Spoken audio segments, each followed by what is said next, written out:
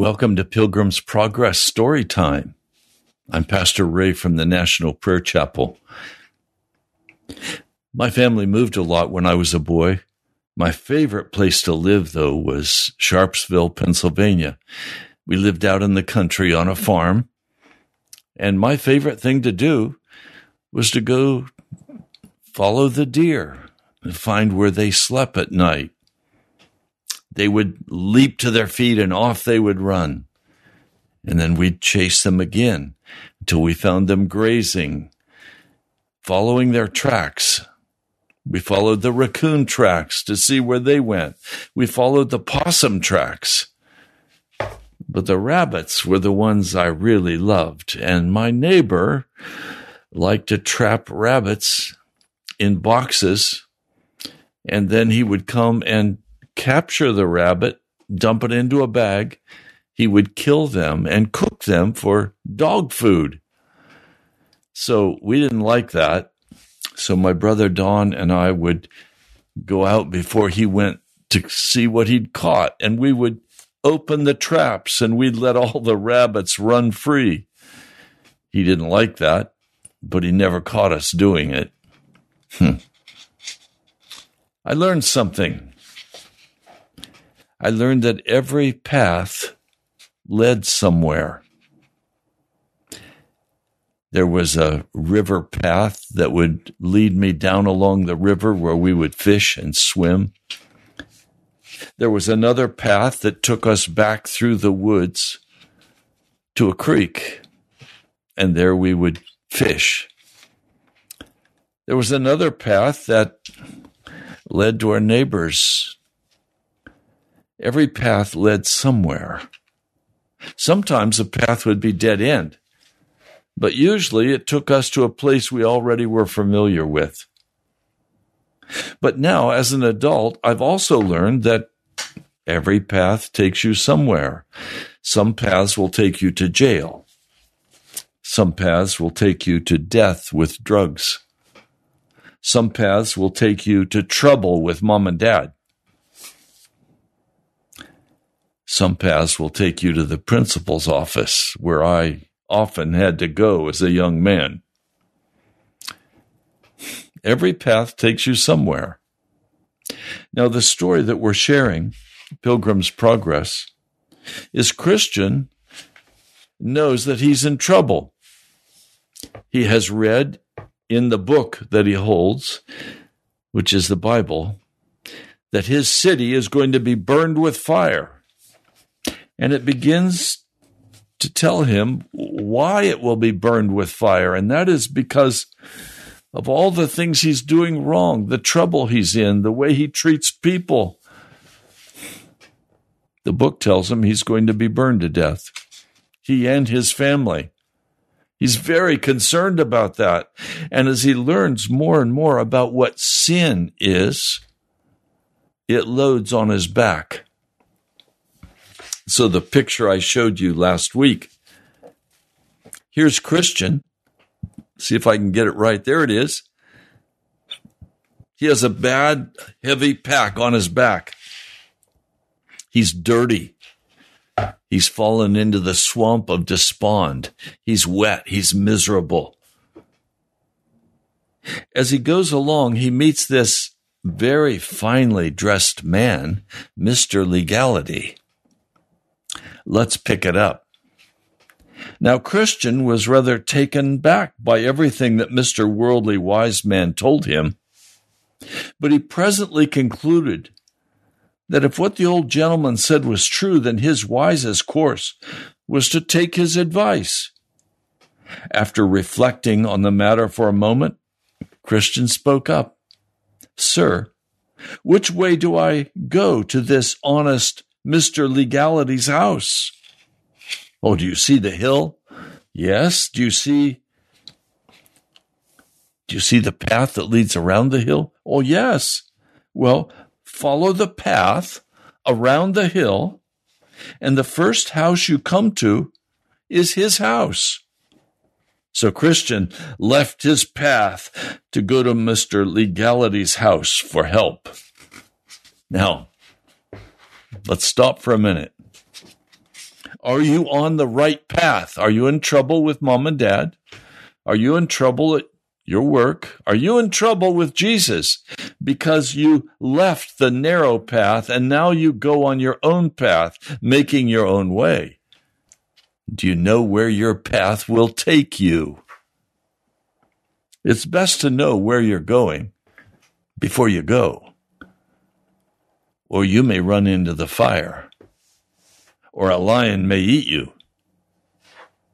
As Christian neared the hill, he was struck by how high and foreboding the hill seemed to be.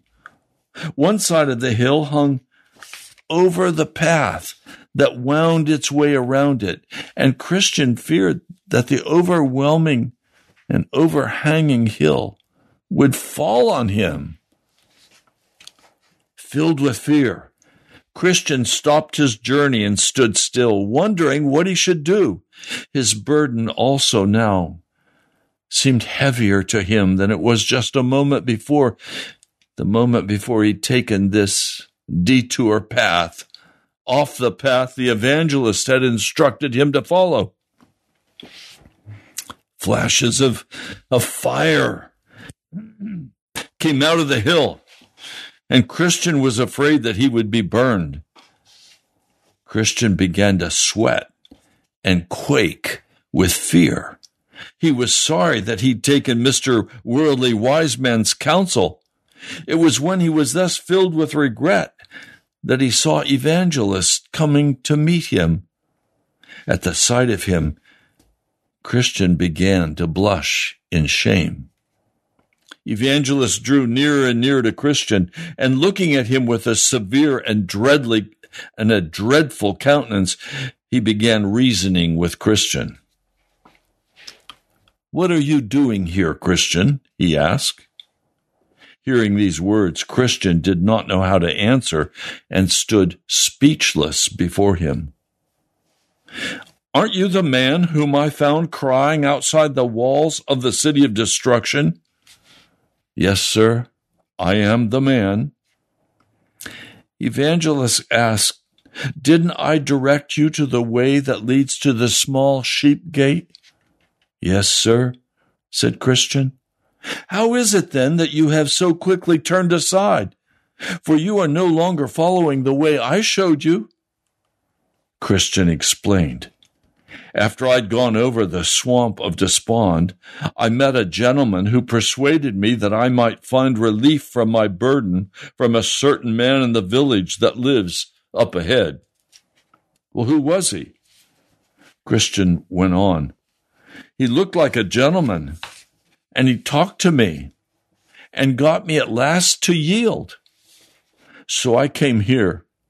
But when I saw this hill and how it hangs over the path, I suddenly stopped my journey, fearing this mountain would fall on my head." "What did this gentleman say to you?"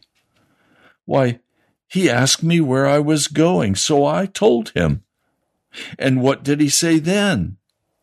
"He asked me if I had a family. I told him I did, but that I'm so pressed down with a burden that's on my back that I cannot take pleasure in them as I once did."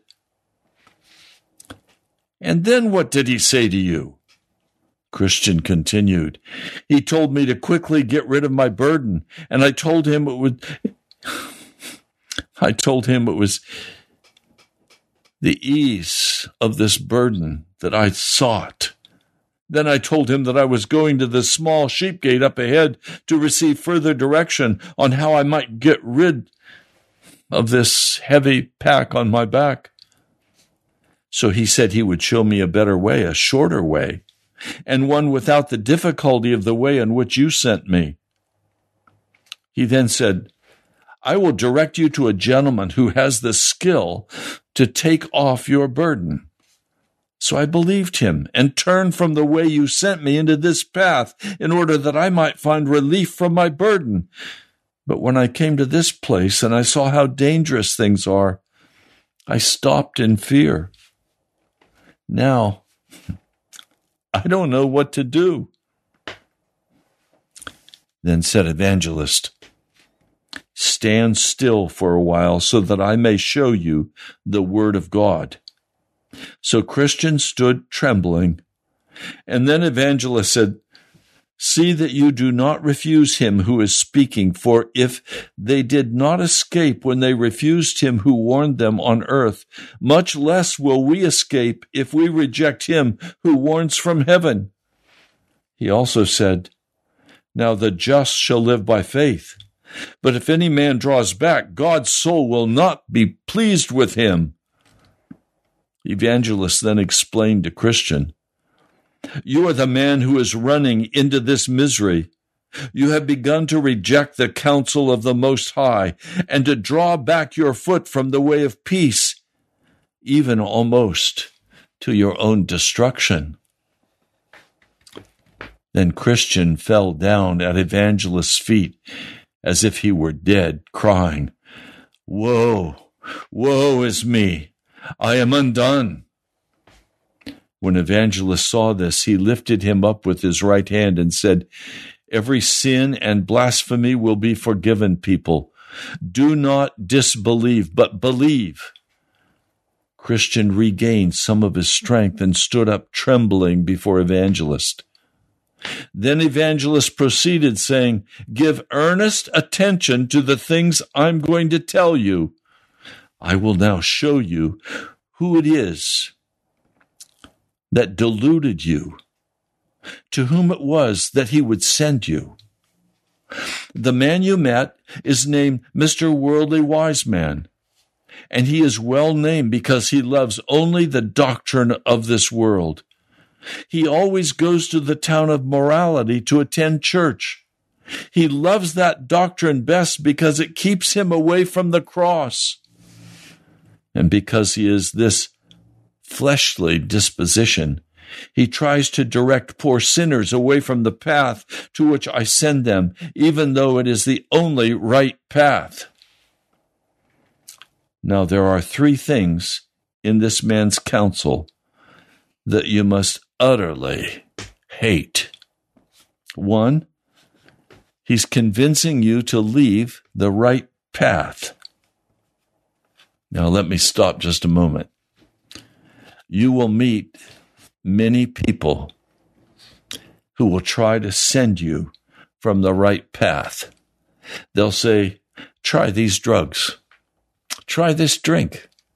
Let's go to this place or let's go to that place." He will do everything he can to seduce you off of the right path. And today, the right path is not the video games that are filled with violence and hatred. If you're playing those video games, you have been deceived. A false person has introduced you to that violence. God hates violence. God is a man of peace, of joy, of happiness. The second thing you must utterly hate is his effort to make the cross of Jesus repulsive to you. And 3, he is sending you on the way that leads to death. You see, there is a way that leads to death, and there is a way that leads to happiness, to light. There is a way that leads to life. You want to be on the right path. The wrong path may look very attractive, but if it's the wrong path, remember, every path goes somewhere. And it can be a very pleasant path that takes you to a place to die. Continuing. First, you must hate his turning you out of the right way, and also your own willingness to consent to his counsel. You must hate it because this is to reject the counsel of God in exchange for the counsel of Mr. Worldly Wise Man. The Lord says, strive to enter through the narrow gate, the narrow path to which I send you. That gate is narrow and the way is hard, but it leads to life, and those who find it are few. From this narrow gate, you will find the way that leads to it. Has this wicked man turned you, and by so doing, he's almost brought you to your own death? You must hate that he turned you out of the right way, and you must hate yourself for listening to him. Secondly, you must abhor his effort to make the cross loathsome, ugly to you. For the cross is what you are to prefer above all else, even more than all the treasures of Egypt. Besides, the King of Glory has told you that whoever finds his life will lose it. And if anyone comes to me and does not hate his own father and mother, his wife, his children, his brothers, sisters, yes, even his own life, he cannot be my disciple. Anyone who tries to persuade you otherwise is opposing the only true path by which you can have eternal life. And you must hate all such directions. Thirdly, you must hate that he directed you into a way that leads to death. You must also know that the person to whom he sent you, and how unable that person is to deliver you from your heavy burden. The person to whom you were sent for relief, whose name is Legality, is the son of the slave woman who, with all of her children, is still in bondage. The mountain that you feared would fall on your head is Mount Sinai. Now, if the slave woman and all of her children are in bondage, how can you expect them to set you free from your burden? This Mr. Legality is not able to loose you or your burden. No man has ever gotten rid of this burden by Mr. Legality's help, nor are you going to. You cannot be set free by the works of the law, for by the deeds of the law, no man living is able to get rid of his burden. Let me put it another way. You can't get on the right path by trying hard. You can't get on the right path by trying hard. The right path is a gift that Jesus wants to give you. I spoke with one dear person, and she said to me, when I was just a little girl, I made a decision that I did not want to be a bad girl. And all of her life, she has followed the narrow path through that sheep gate. And if you were to talk with her today and say, are you happy you stayed on that narrow path?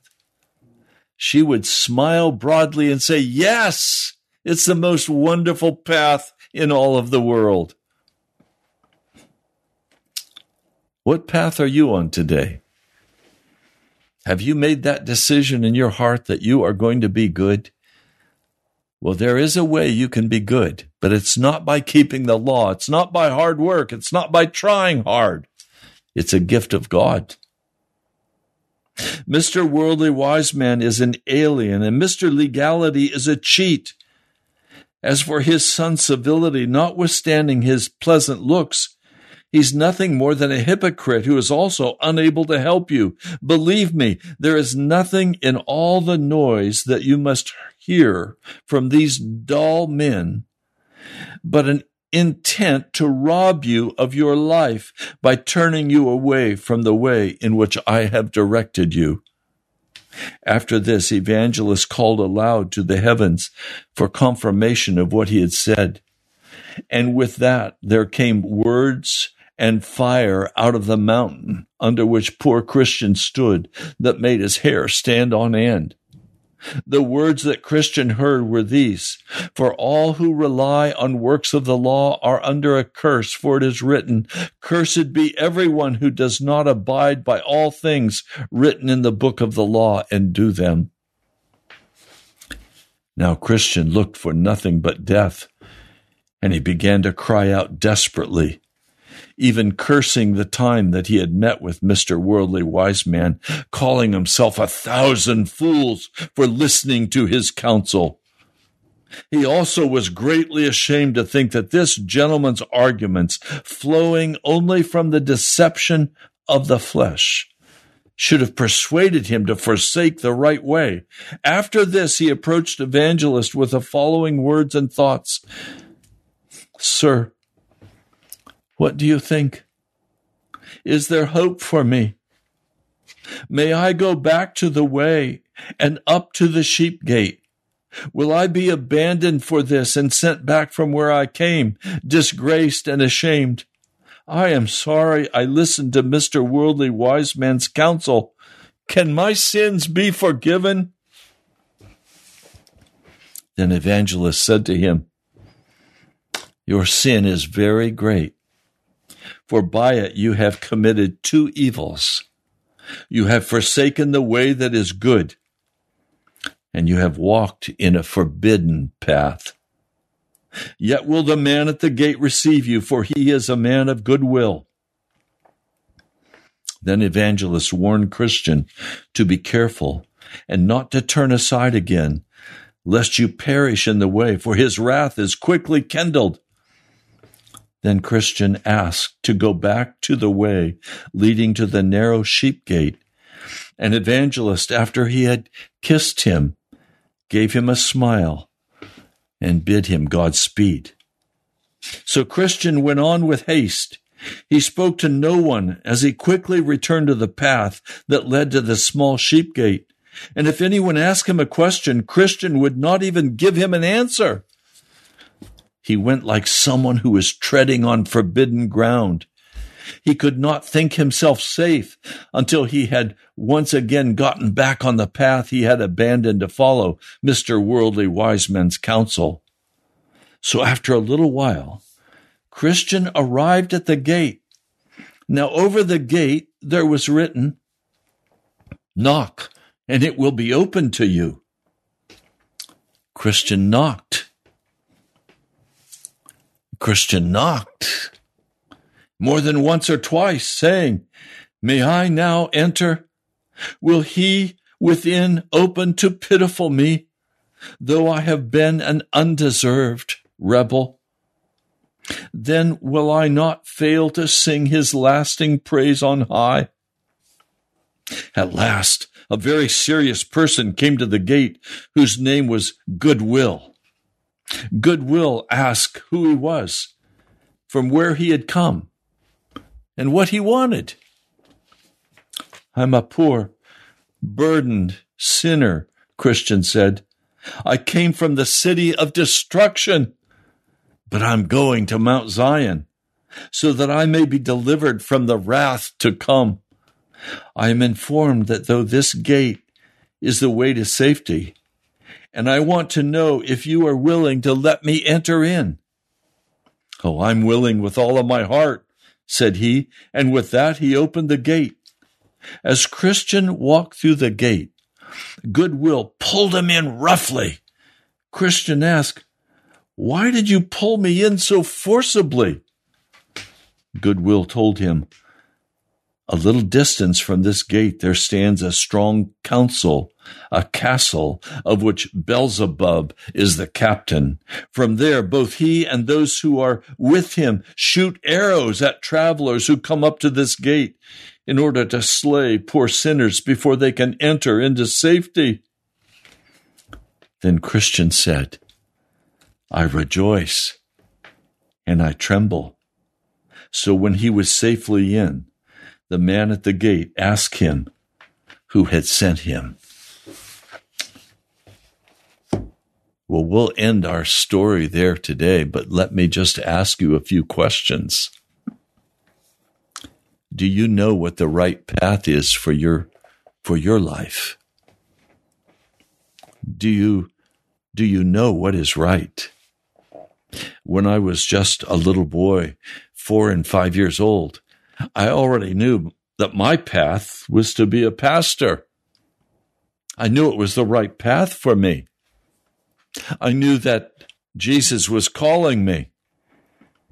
I used to go home from church and I would cry 5 and 6 years old, and I would say, I want to be baptized. My mother and father would say, Raymond, wait, you're not old enough to be baptized. But I wanted Jesus. That was my whole heart. I wanted to do what was right. I wanted a path to heaven. What do you want? What path are you on? Well, we'll continue this story. I'm Pastor Ray from the National Prayer Chapel. This has been another edition of Pilgrims Progress Storytime. God bless you.